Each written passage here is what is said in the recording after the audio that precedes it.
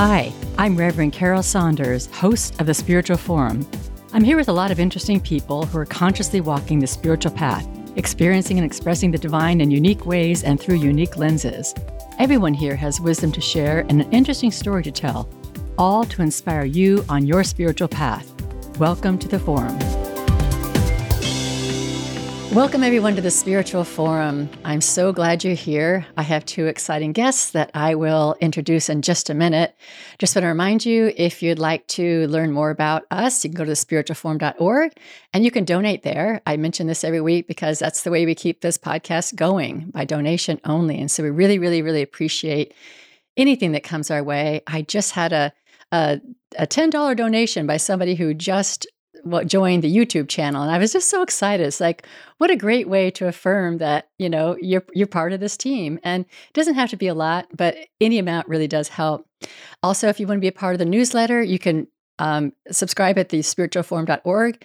And that's the website that has everything about the podcast, the retreat, the prayer ministry, everything that we're about. So that's my run-up for today.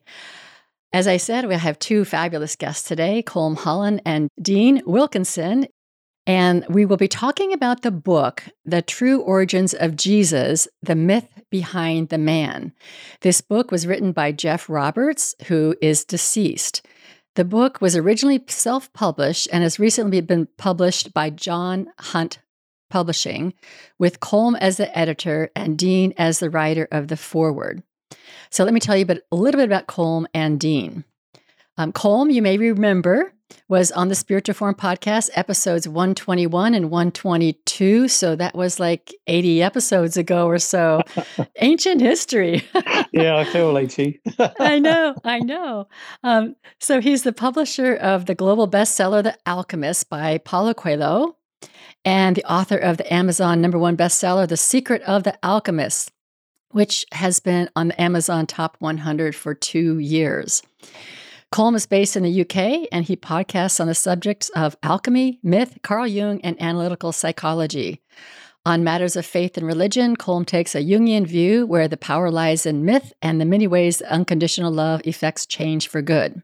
Dean Wilkinson is an industry disruptor.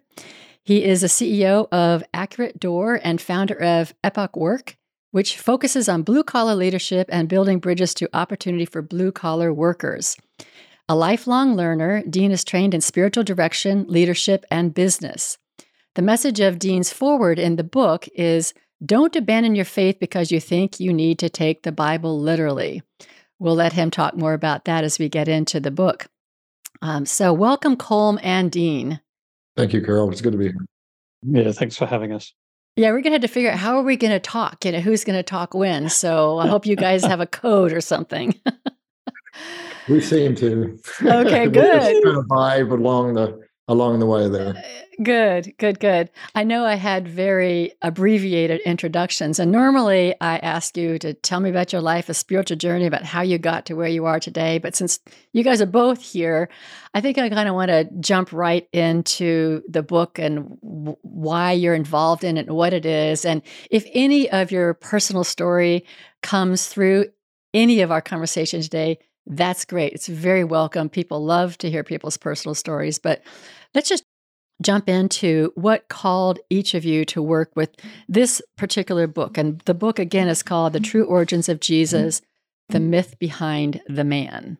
So just really briefly, I came across this book. It was, as you said, Carol, previously self-published but unknown.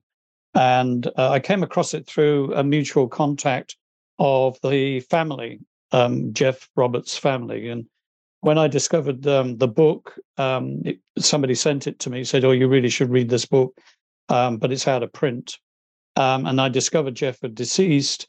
I contacted the family and I said, I was going to write this book. And Jeff has already written it and he's done a superb job. And I just don't have the time left in my life to write what he's written.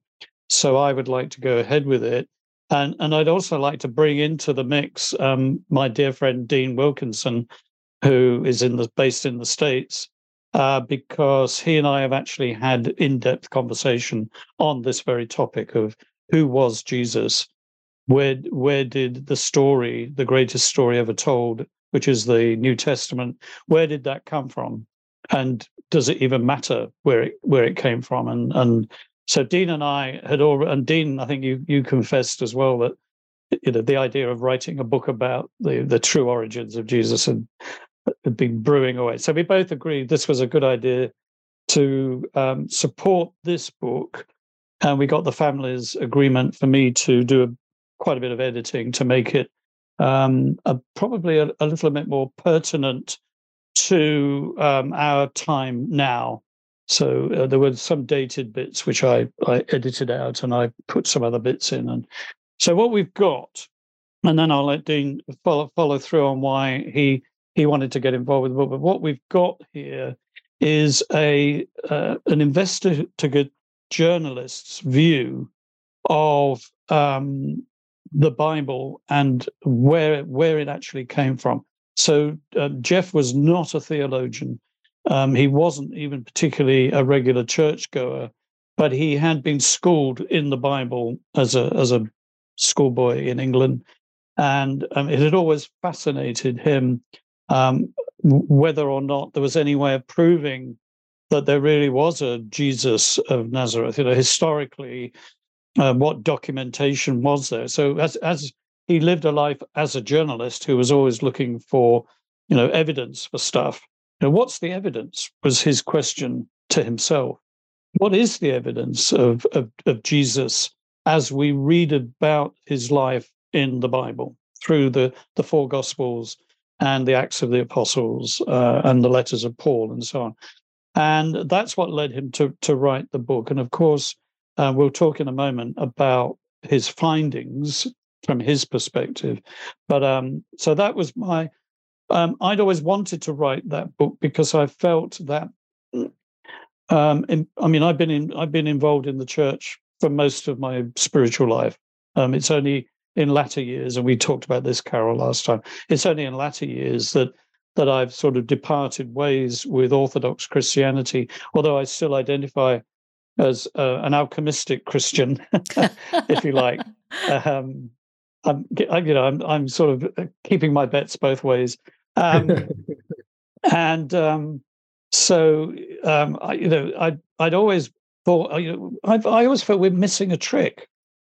The church is actually missing something of much greater import by not having to feel obliged to take the Bible literally.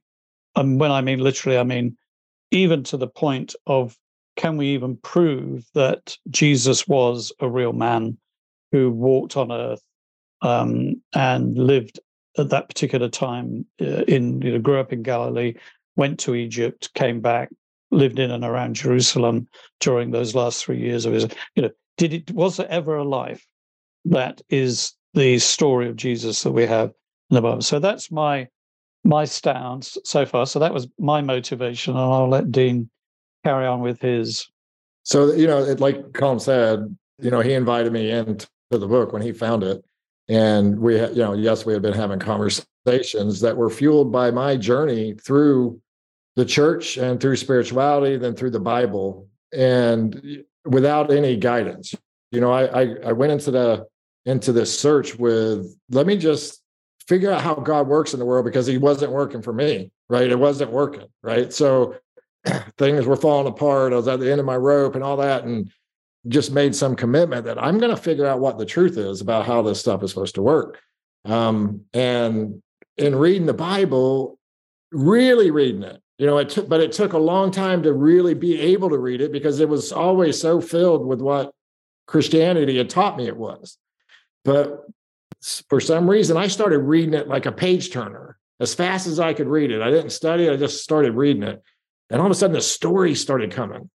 And the disjointedness of the story, and then the order of the story. And I was like, what is going on? My Bible, that Bible, it's wore out now, but it's got duct tape on it. It's got question marks all over the place. Like, what was being said here? It doesn't make any sense. I couldn't find the Christian doctrine in there. I couldn't find that if you don't believe in Jesus, you're going to go to hell. I couldn't find it. And So I started to really ask it questions, and those questions have led me to, write. I've got a tomb, right, that I've called "God Doesn't Care" as a book, right, and there's so much of it. And whenever Com introduced this book to me, I said I can cut out most of this that I've written, just and get rid of it. And now this would help focus me on really helping entrepreneurs and their spirituality and blending the two together to realize that we're designed to thrive, that there's some truth hidden in the Bible. Sometimes it's hidden, sometimes it's in plain sight, but I think it's underneath our current perspective, our current construction of what that Bible is. And so underneath that is some deep, powerful truth that if we leverage that truth and realize we're designed to live that truth, there's nothing that can stop us from making the impact, having the influence that we godlike creatures have. And we're bred that way. We seem to be designed that way. Okay, great. Thanks, both of you. My mind is on 5 different tracks right now. I can go down each one, and I don't want to lose track of them all. So one thing I want to acknowledge is it is the Bible is something that many of us have been indoctrinated into, and as you mentioned, Dean, it is difficult to read without preconceived notions because you've already heard about it before you even read it. It's kind of like going to the movies where somebody's already told you about it already, and so you're not seeing it with fresh eyes. You're waiting for this to happen or that to happen or this to happen, and it's very hard to read completely with virgin eyes. I did read a book once. I wish I had the title. It was something I think it was called God, a Biography, and it was a very interesting book that looked at God as the protagonist in the Bible and looked at the character development of God and how God changed and God had these different experiences and God eventually evolved. It was a really interesting book. That was the first book I ever read that was like, this is fresh. This is completely fresh.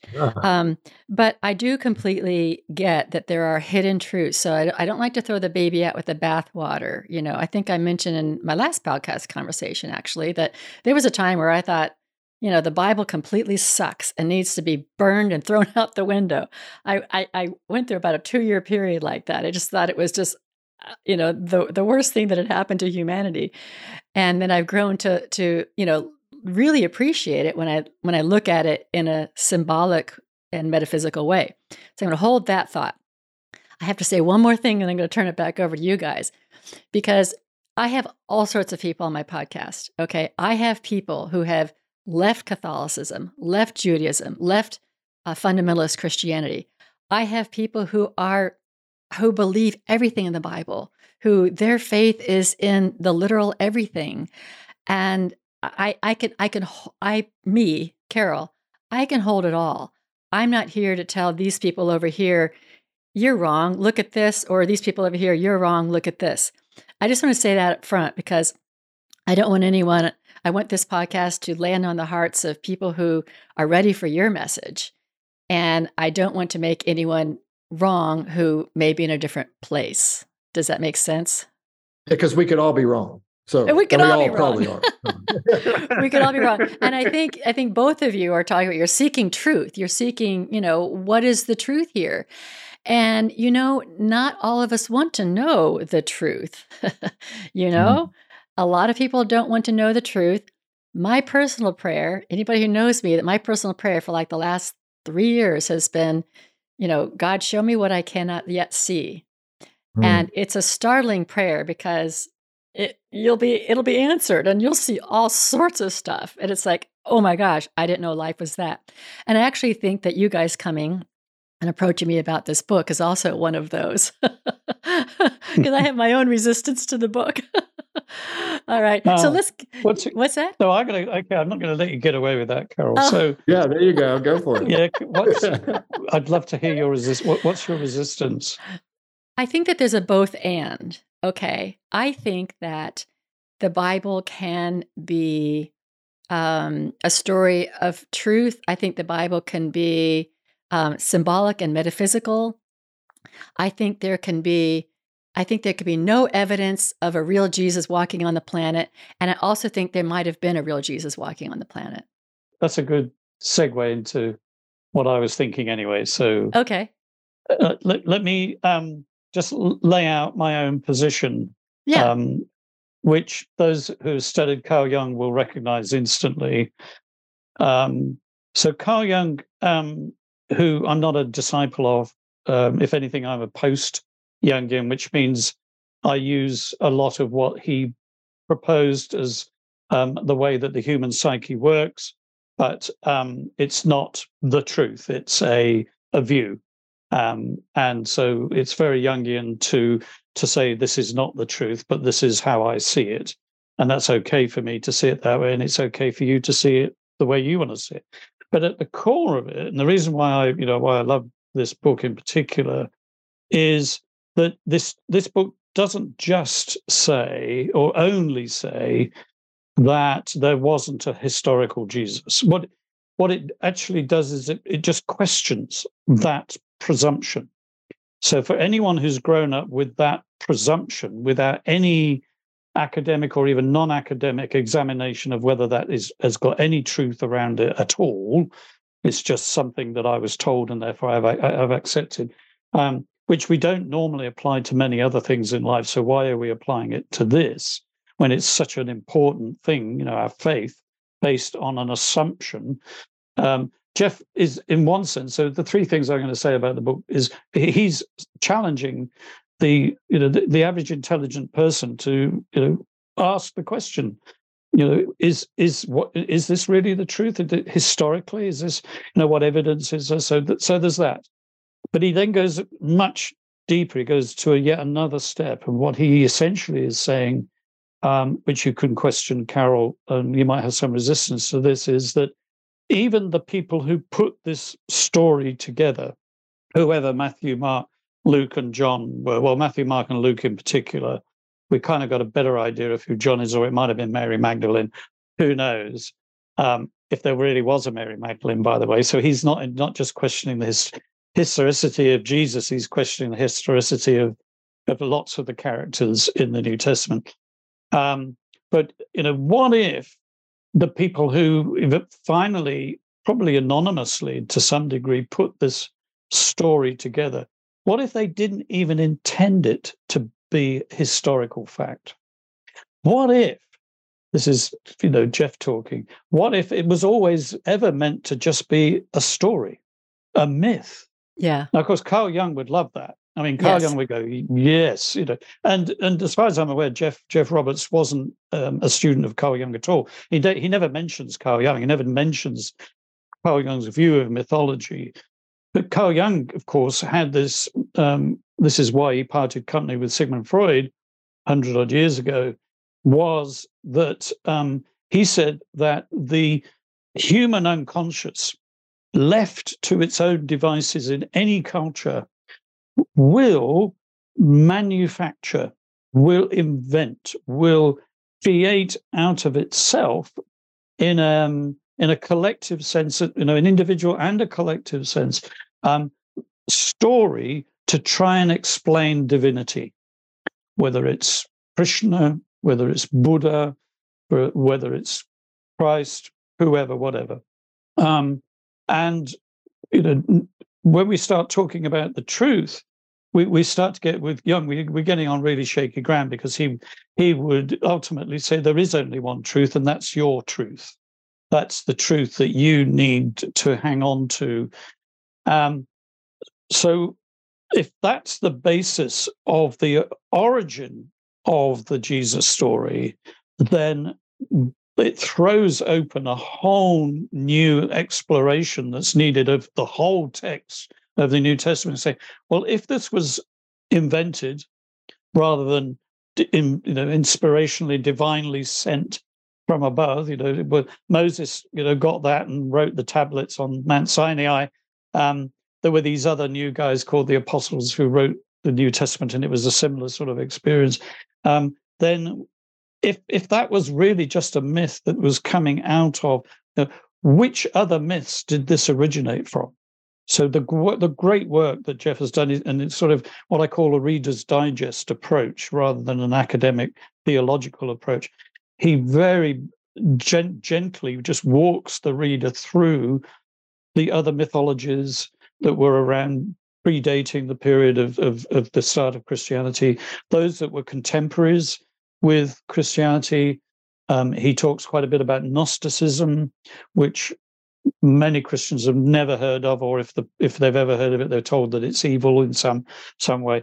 But it was, that was a much more dominant faith, if you want to call it a faith, or an approach to spirituality and the divine, which was picked up by the alchemists, which was then later picked up by Carl Jung, and then the mystical schools, the mystic schools, and so on. So, in other words, if all religion in some form is myth, is story that comes from the human condition to give life meaning and purpose and direction, which is all good stuff.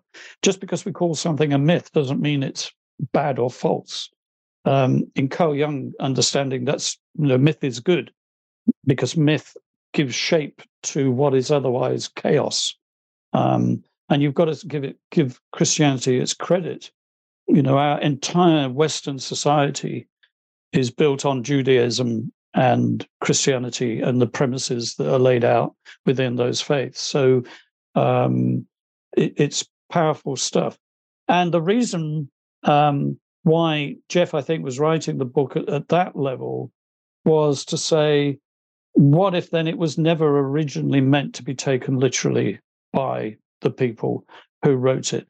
And then you have to say, well, what actually then, if that's the case, what then is the Bible really, the New Testament in particular, really saying to me as a person of faith and a person who's a seeker after divinity without and within and collective divinity and so on?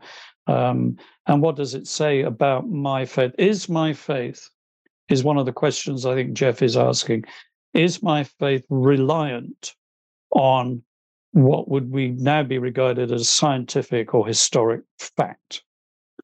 Do I need it to be a fact that Jesus was born of a virgin? Yeah, In other words, yeah. I really get that. Yeah, I get that. Yeah, Go ahead. yeah. I'm sorry.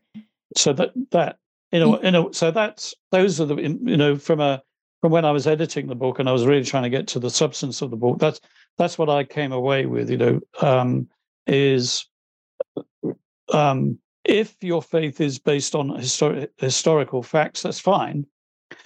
But if you're going to apply a real level of intelligence to those facts, then you're going to, like Dean did when he started reading the Bible after millions of times reading it for the first time, you are in for some shocks. You're in for some real slaps around the face because, first of all, there isn't just one story. There's multiple stories, and those multiple stories actually contradict each other, like big time.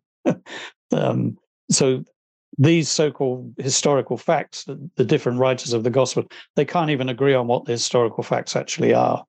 So taking a literal view of the Bible often leads to a bit of a car crash for many disciples in the church today.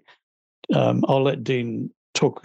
Dean works with lots of people who have sort of been in the same boat of him, where there comes a point quite often for intelligent, sincere people who have been listening to the preaching in the pulpit, reading the Bible as guided by the prayer group that they belong to and so on, who one day something just cracks, something just breaks where the intellect says, this doesn't add up. There's some things here that are just not stacking up.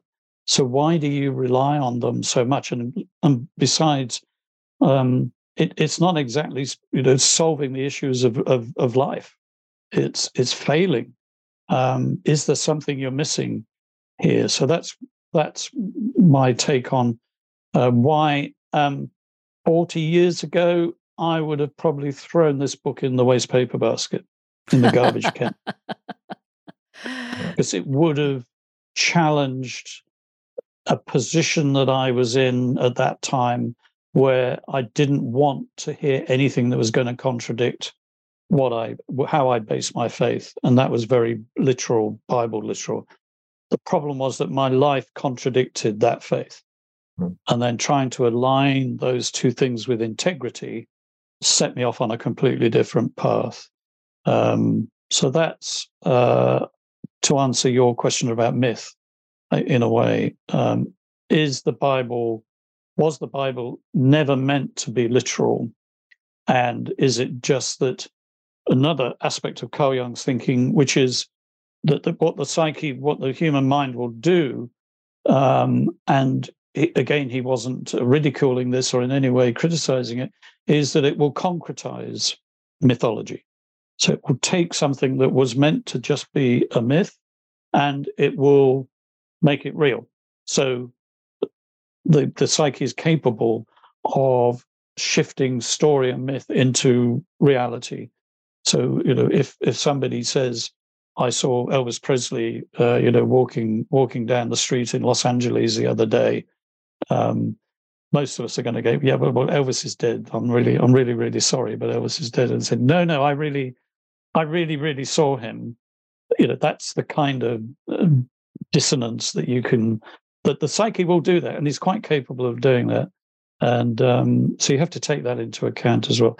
So I'm in no way am I being critical of anybody who takes the Bible literally, because I've been there. But what I am doing is saying, my own personal experience, I like Dean, I was definitely missing out on deeper truths there. So when Jesus said, love your enemies, do good to those who hurt you, give to those who ask of you. One commandment. I just got one commandment. Can you just remember this one commandment, to love one another as I have loved you? In the context of the real meaning of the mythology of that, and we'll come on to where those phrases, those beatitudes. I know Dean wants to talk about the beatitudes, but so yeah, that's what we're talking about when we're saying going deeper, taking the essence of what's there rather than just the simple story of what's there.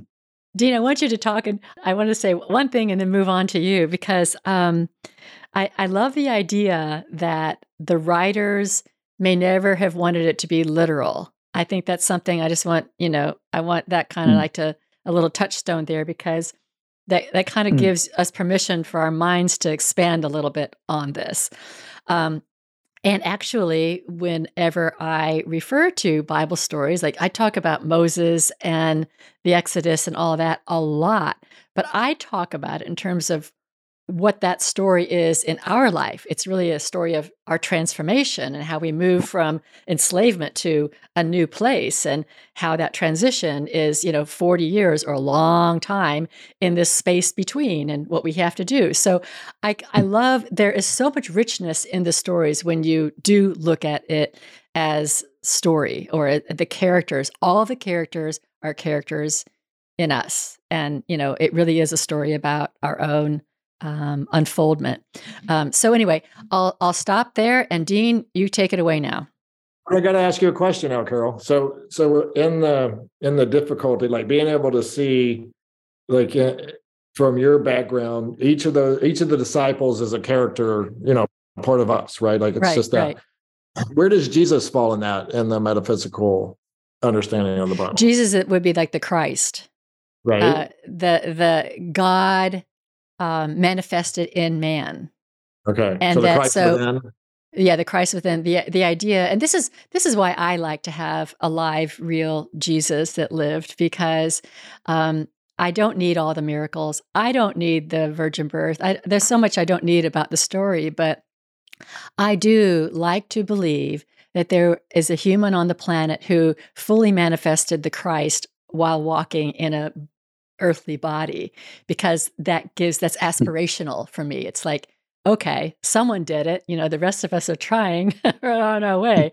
It doesn't have to be, but that's why I hold on to a historical Jesus. So the Christ Jesus would represent the Christ, God in man, the spark of divinity fully manifested in like a perfect way, or in the way that we were intended to be. Does that make sense?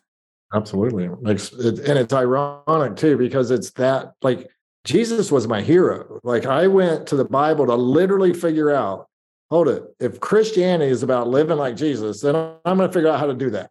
Right. I'm just going to figure it out. And as I started to figure, I'm like, what in the world is all this magic? And, it was what I was calling it at the time. But when I started to ask questions of the original language and the original context, everything started turning, but I was still focusing on this thing happening. It really happened in history. And, but I was, always confused back and forth. And I'll never forget, I tell this story probably a couple of times already, where I was sitting on the border between Canada and Michigan, sitting out at the lake. Across the lake or the river was Canada, and I was there, and it felt like I had crossed a border metaphysically, in a sense. I had finally come up with a question to ask Google that got me into the construction of the Bible, into the whole Nicaea and what was happening, where it was coming from, and these books and the history and where the stories come from. And I'll tell you, but before I would read that, I shut that laptop. I just pulled that laptop down and thought, oh my God, if I read this, everything changes. Everything changes.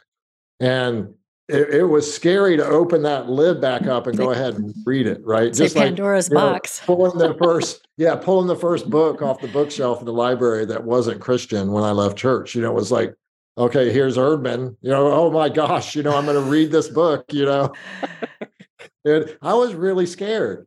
But it took me on a journey that, like what I hear you describing, Carol, that, Jesus went from, I don't know if it was real, to being, he was a badass, not a Sunday school teacher. That's what he became. And I still use him. And whether it's myth or man, I still use that model of love and of unconditional love, of openness, of questioning, of being who I am and who I've created to be on this earth for this purpose and this time as my model. And you can still do both and have, hold two opposing ideas at the same time. Yeah. Maybe it holds us, maybe it keeps us in equilibrium, maybe so. Yeah. Okay, let's talk a little bit, because I don't think that our listening audience has an appreciation for the other myths, the stories that were going on at the time when these stories were being written or being talked about. And it is very interesting to know that the virgin birth and the death and rebirth themes are in multiple cultures, multiple theologies for hundreds, maybe thousands of years before. So can you guys address some of that to summarize it for the people who are hearing about this for the first time? Yeah, Colm does the best job at this, so let's let him do it. So, Jeff deals with this in chapter 2. I'm not going to save you the trouble of reading. I'm going to tell you you've got to read it, because it's full of a lot of stuff. But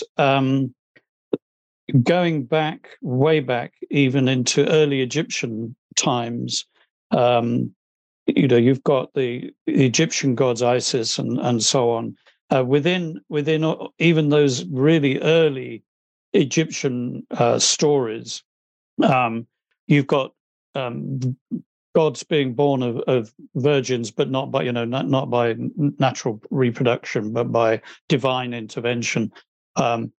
So even within that, and the whole concept of God dying and then being reborn. So just these basic concepts.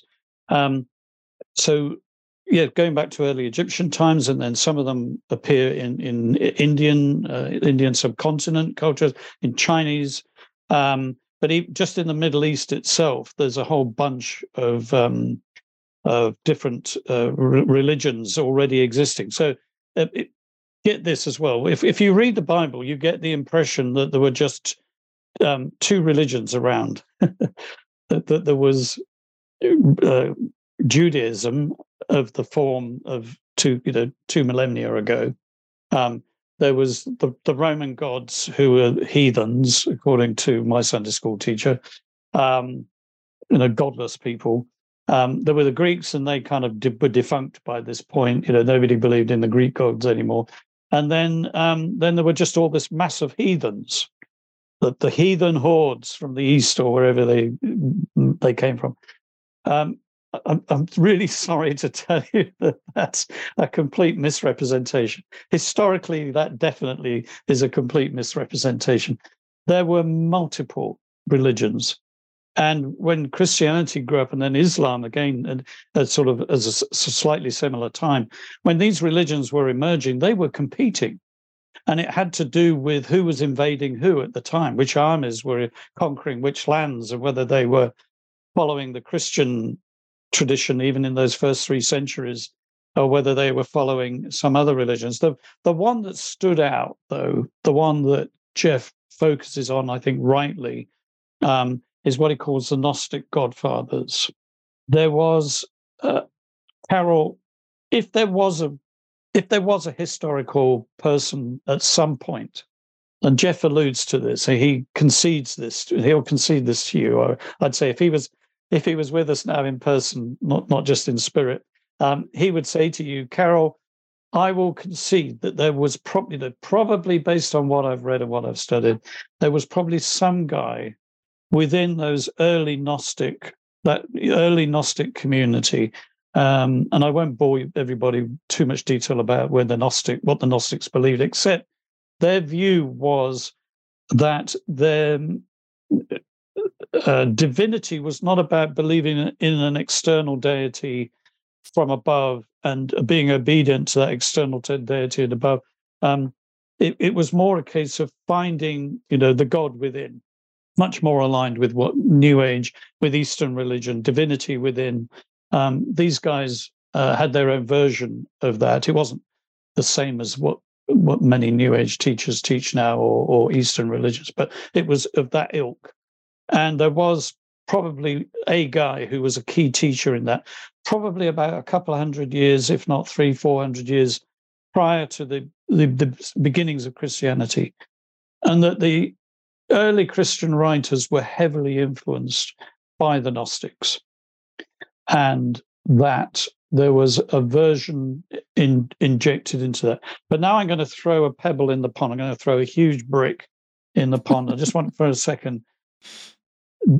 At the same time, don't forget, there was this other religion called Buddhism, which was around before Christianity. Let's not forget that. We think Buddhism, is a recent thing, came into our Western civilization. No. And Buddhists were used to proselytize. So the early Buddhists were proselytizing into the Middle East. So there is this theory, of course, that Jesus went to India. If there was a historical Jesus, he went to India.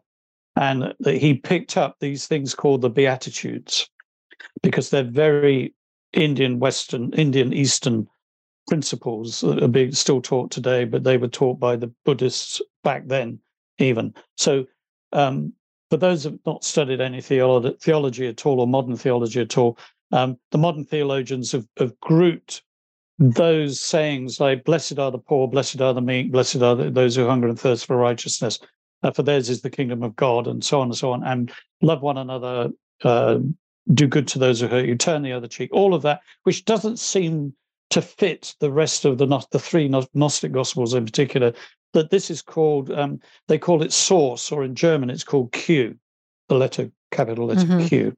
So those who've read any theology will know what I'm talking about. A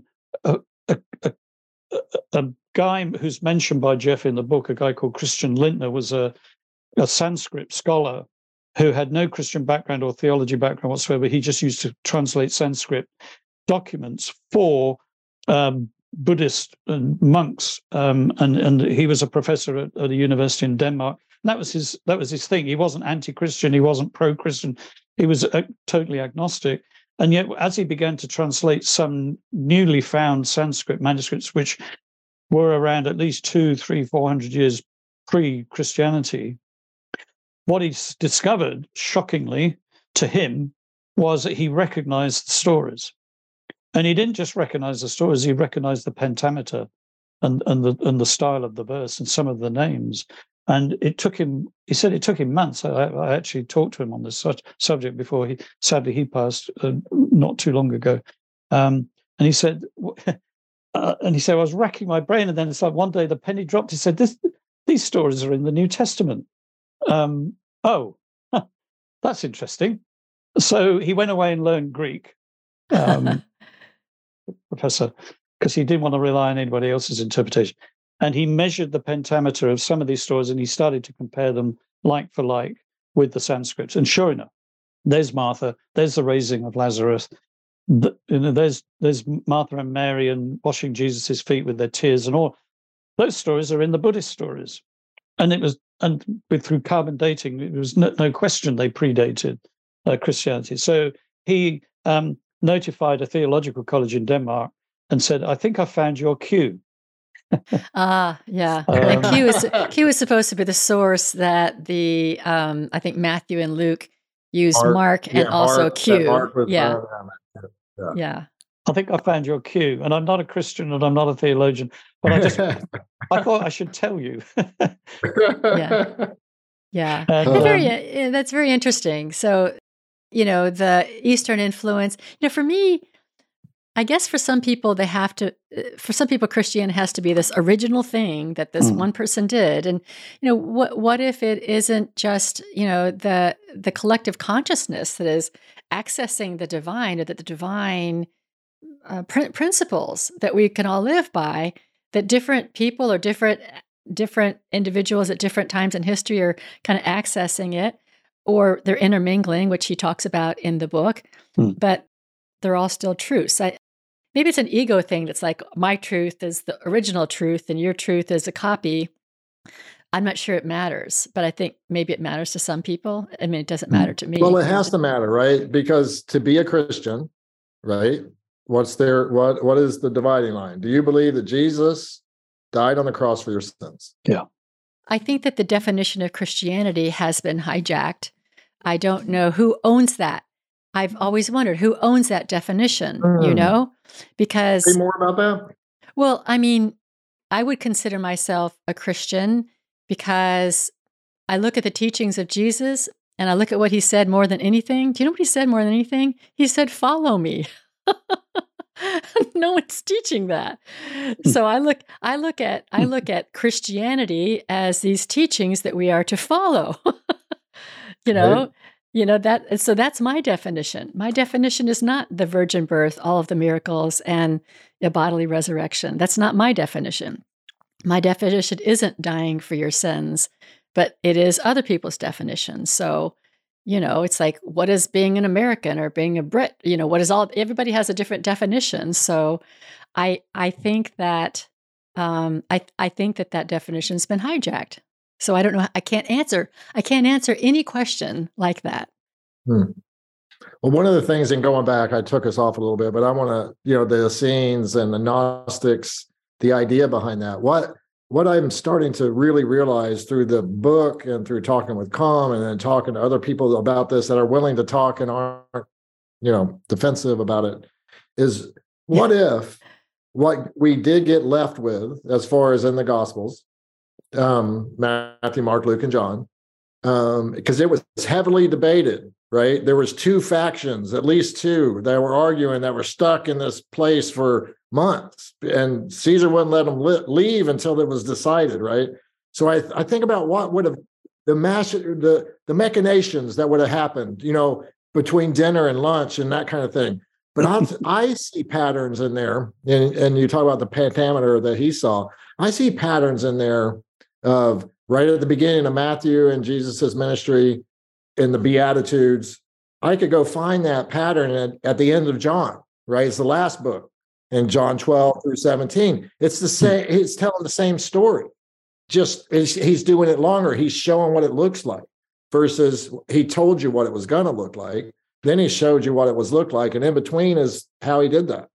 Follow me, right? It was do what I do, but we have taken Jesus and made him Christ.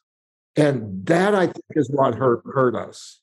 right? It hurt us because now we can't be that. We are human beings. We can't be Christ. Well, And so I mean, all he we said we ask for the could. next one, huh? I know he did, I mean, he but said that's we what could. He said, Christianity and the church. right. So to push, you say anything about God within, and that you might, I think that the way I see the world is the God in me doing that.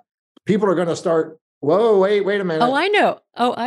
Yeah. As a Unity minister, I get that all the time. And so even when I say I consider myself Christian, most Unity people might not say that same thing.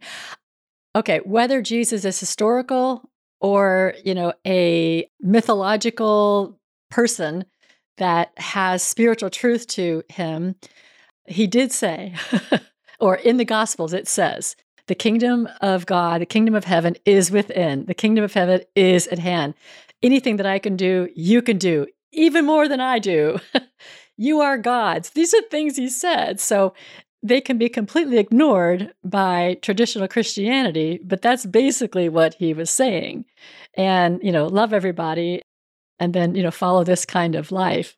So it is, the spiritual teaching is amazing. And yes, most people who are any kind of religious person aren't necessarily following the teachings. And that's what Christianity needs, right? All of us need it, is the idea that we believe something and we go and test that belief in the world, right? Let us align our thoughts with our beliefs. Let us align our words with our thoughts, and let us align all that with actions and stay in integrity and see if it works. Let's just see if it works. And if it doesn't, you might be off a little bit. But because we are designed to thrive and grow and expand and impact our world, we are creators created by a creator to create. We find out, and you got to find out closed-minded or closed-eyed. And when it hurts, my partner, she said, sometimes when I talk to you, it's like I'm hitting a wall. And I said, hon, that's a door. Just open the door, because the answer is right past that wall that you keep beating your head against sometimes, That's some really good relationship counseling. Yeah, I'm going to use that one. I'm going to use that one too. Right? I owe you. I might not get away with it, though. I'm just a door. I'm not any resistance. Push harder. Here's the key. I'm gonna throw one last brick in the pond, if I may. Okay, please.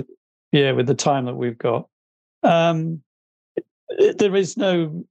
Again, I'm not being critical. I'm just stating a fact. There is no question that certain branches of the Christian church today have really caused immense pain and suffering amongst the followers, whether it's pedophilia amongst clergy, whether it's excommunication for minor offences, a rejection of a person's hood through some misdemeanor, whatever.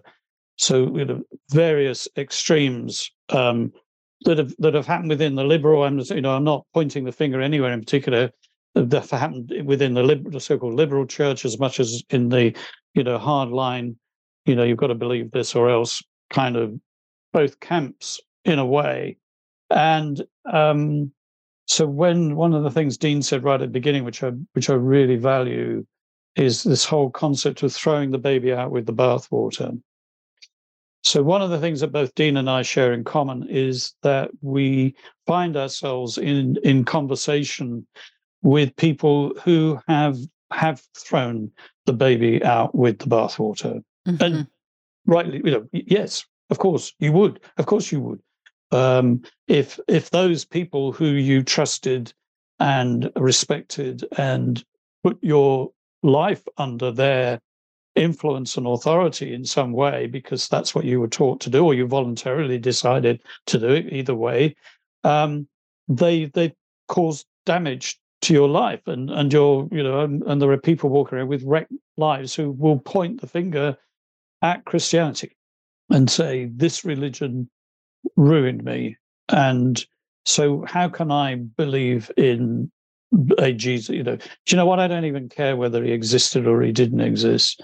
I don't care whether the Bible, I don't even read it now anyway. I've thrown my Bibles away, and I just don't want anything to do with that whole thing.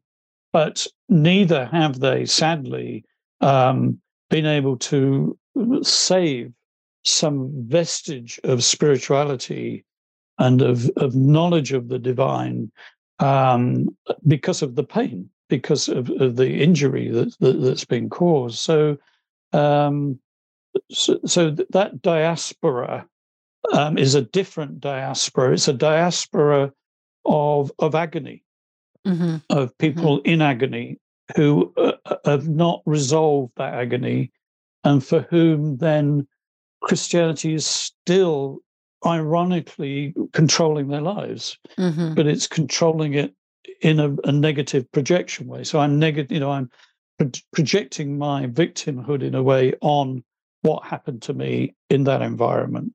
So Dean and I both share a concern for that dilemma that people find themselves in. And what I guess we want to say, if there's anybody listening to this podcast today, if that resonates with you, then we're here to kind of say, well, actually, if you can just pluck up the courage to go back to the Bible, you may be very pleasantly surprised. And if you can find some people to talk to about that, you may actually find the solace and the compassion and the unconditional love that you feel you need, if you can just separate the compassion and the unconditional love from the representation that Christianity now has, in your life. But there are so many people, are there not, that we all know who are in that dilemma,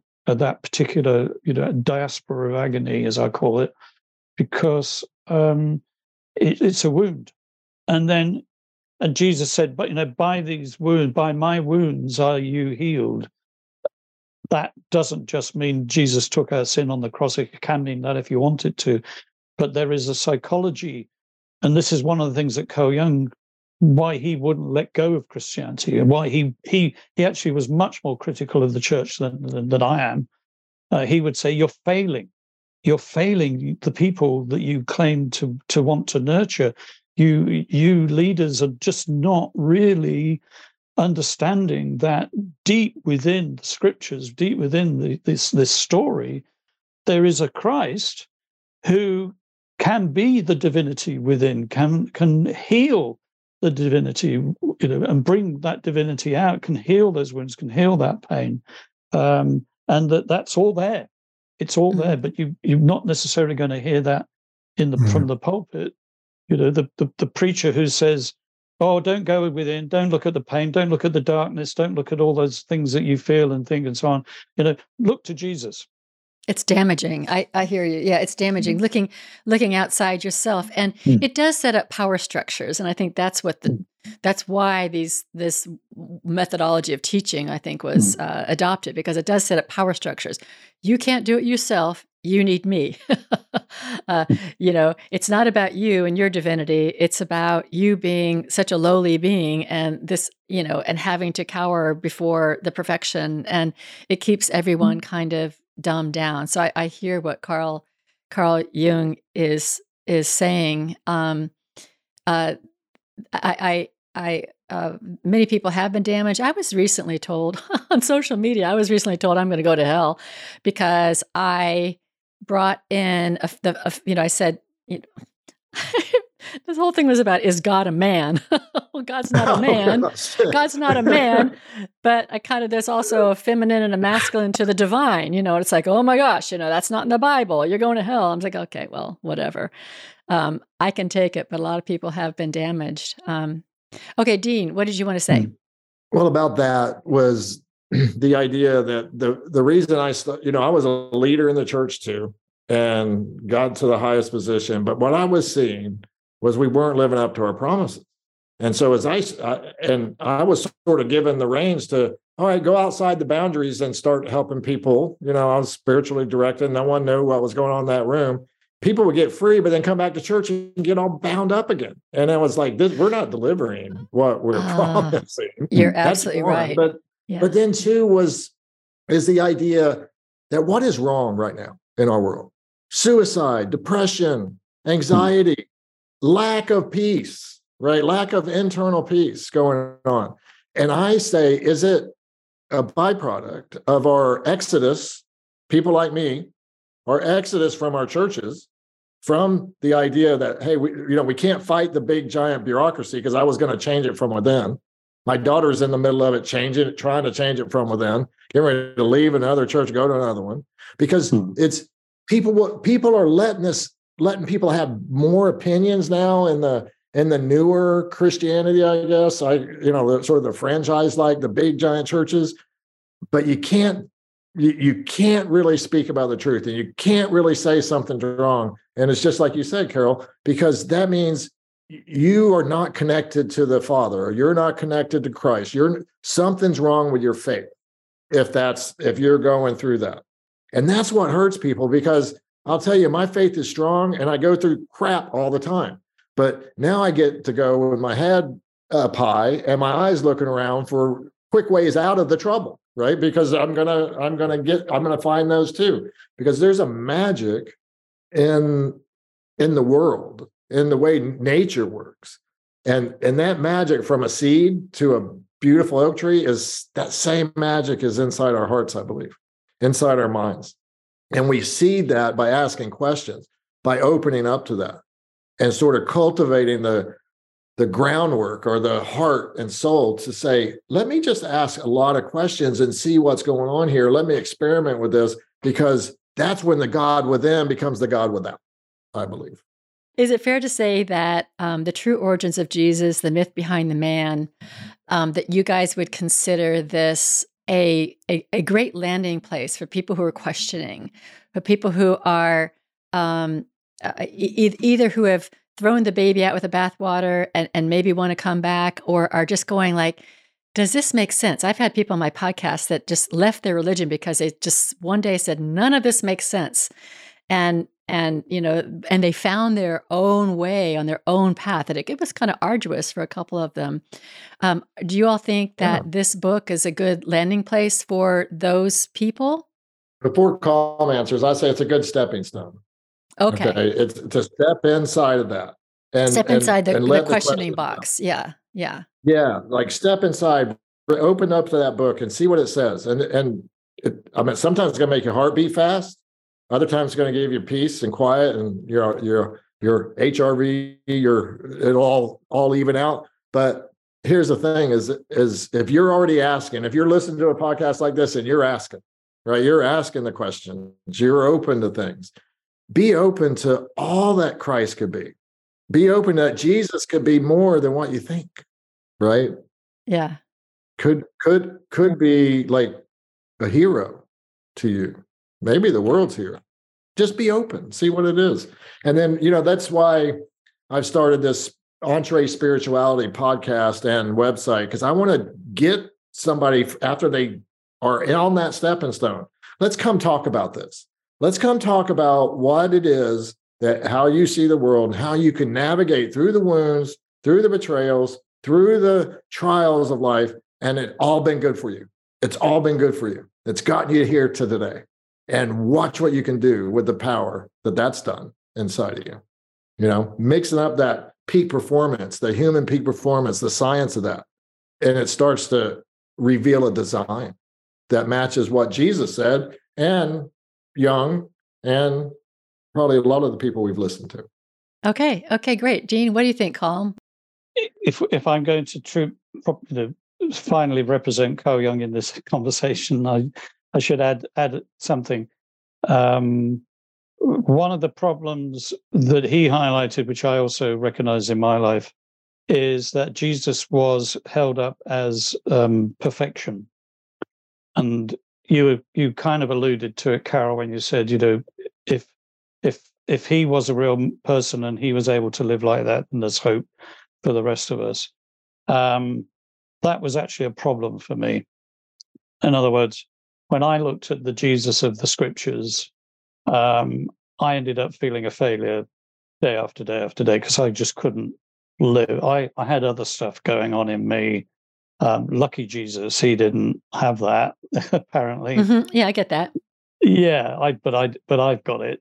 And so Carl Jung, one of his criticism of Christianity was that it was too focused on the light, divine light, the purity, the sinlessness, and that's not a full representation of our humanity. So what Christianity, Orthodox Christianity, in his eyes said was, well, you've got this other side of your nature, which is sin, which has fallen below the requirements of God, and the best you can do is lay those sins at the feet of Jesus, and he'll take them away. He's paid the price. So, and that definitely gave me some temporary, and I emphasize the word temporary, relief. But it didn't solve the problem. So a spirituality that's devoid of the realization that we are both good and bad, whatever good and bad means, that we are both children of the earth and of base things, as well as children of the divine. We are both of these things. And in Carl Jung, Dean alluded to it, in Carl Jungianism, the trick in life, the spirituality that he pursued, was finding an equilibrium where those two parts can live together. And it usually involves the conscious seeking perfection self, embracing the part of the self that's not acceptable, embracing it and accepting it, that's also who we are. We are also that thing that we don't really want to talk about. We are also that person that we try and repress and push down and so on. So when I'm talking to a lot of Christians who come out of the church, and I start talking about, looking within and looking at the things you don't really want to talk about, you don't really want to acknowledge, the pain, the shadow, as Jung called it, that is the beginning of finding divinity. And that in my teaching, certainly, in The Secret of the Alchemist, if you want to find God within, then you've got to go to the darkest places, because that's where he is. And that's the paradox of alchemy. That is the paradox of the human existence. And that's not taught in the church, not the churches that I went to anyway. And I gave the full range. I gave them all a good chance to do it, except one, maybe. I quote in my book people like Thomas Merton. It's worth Googling Thomas Merton, who was a Trappist monk, Catholic Trappist monk, who was one of the first to write publicly about going on that journey, about going to the darker places within and trying to understand the dark night of the soul and the collapse of faith. Yeah, I just want to correct something, because I didn't mean to imply that Jesus was perfect and therefore a person can be perfect. I just want to revisit this for a second, because what I like about the story is like the 40 days, which is symbolic, in the wilderness, where he has the wrestling with the darker aspects of himself. To me, that is the shadow. It's considered the three temptations or whatever, but that whole thing is about, who am I? Well, I'm this too, and I'm this too, and I'm this too, and what am I going to choose out of that? So, what I see is Jesus as a man is one who wrestled with all of it and was a whole person. But what I want to say about the perfection was that he was able to choose God, or that he was able to stay connected to his divine nature in a full way, whereas most of us are falling away all the time. Maybe he did too. But there's a lot of good darkness in his story, Yeah. There is. Yeah. There's the wilderness, there's the cave. That's not what the church It teaches. isn't what's taught. Yeah. No, that's what I'm saying. Yeah. And maybe a whole Jungian approach to the Bible could be interesting. All of it. All of the stories. There's a lot. There are some people who I can recommend you go and listen to, alive, been doing it for years, actually, in the church. So Yeah. there are church leaders, particularly in the Episcopalian, more liberal end of the church, who Yeah. fully would be nodding their head as you and I are talking here today. So give them credit. There are, but they are minority. I hear you. Yeah. Yeah. And this is division of heaven and hell and good and bad and evil, and all of that. It is a complete split, and it doesn't help us become whole people. So I completely get that. So my question is, do you think that this book, Jeff Roberts's book, is helpful for people who are in this place of questioning? So to answer that, then yes, it is, because it can release you from the need, from the pressure, the psychic pressure to believe that the Bible is literally true. It can diffuse that. It can say, you know what, the Bible's full of great truths, wonderful truths, some of the greatest truths that can be known to the human psyche for well-being. But you don't need to believe that the Bible is actually a literal fact to tap into that stuff. So, but for those who are hung up in a way that find that really hard, can't really separate spirituality from literalism, then I would definitely recommend it. That's why we've backed it. Really, it's a door. It is a door, as Dean said. It's a way through that place. You know what it is? Just reminded me. It's the door in the back of the wardrobe in Narnia. Oh yeah, nice. I like that. Nice. Yeah. There it is. That's what it is. It is. Beautiful. It is because Yeah. I was just about to say, is it? I don't know if it'd be the best conversation at Thanksgiving when you're trying to keep peace in the family, but it could be an interesting.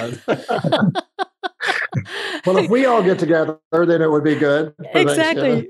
Find your own family. And I have to say, the unity churches around the world are wonderful landing places also too for people who've left their fundamentalist beliefs, because we embrace everybody. We look at these teachings in wonderful symbolic ways.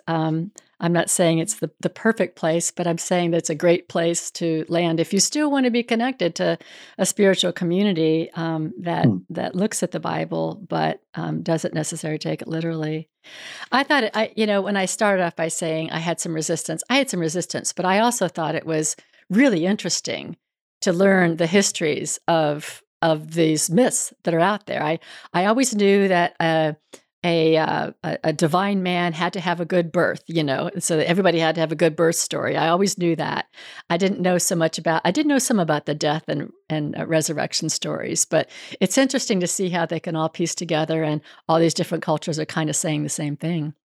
Christmas is still my favorite time in the Christian calendar, when I think of it's the birth of Christ in the lowly manger, in the stable, in the cold.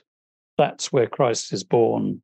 And when when metaphysically you reimagine that as that place in our own psyche, in our own souls, that the light in the darkness, but where the light wasn't just the star above the manger, the light was actually in the manger. The real light was in the manger, in the darkness and the cold of the stable, which is our own souls.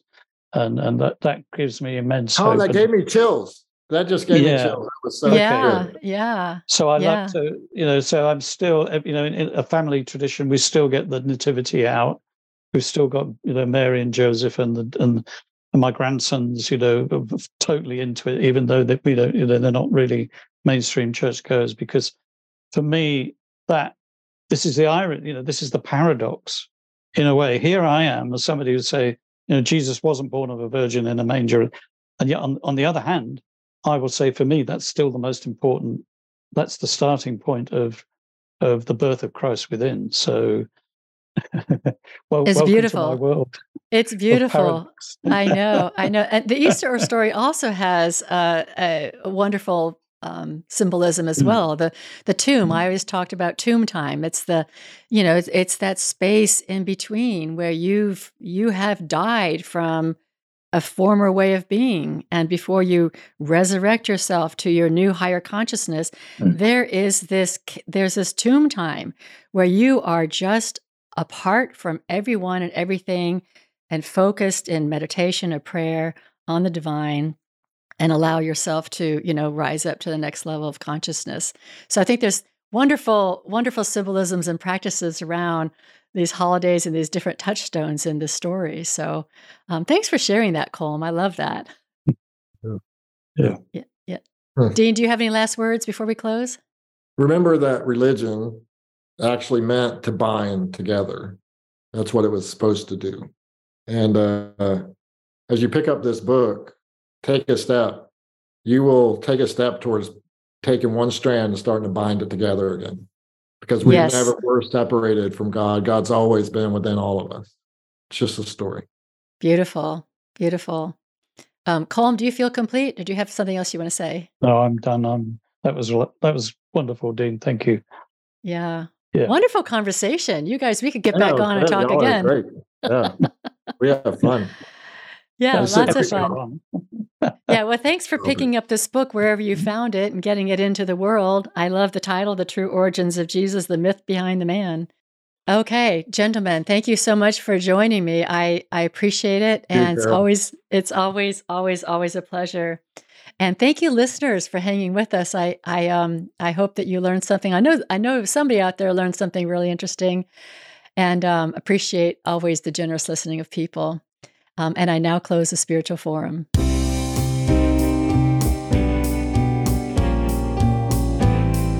Thanks for listening.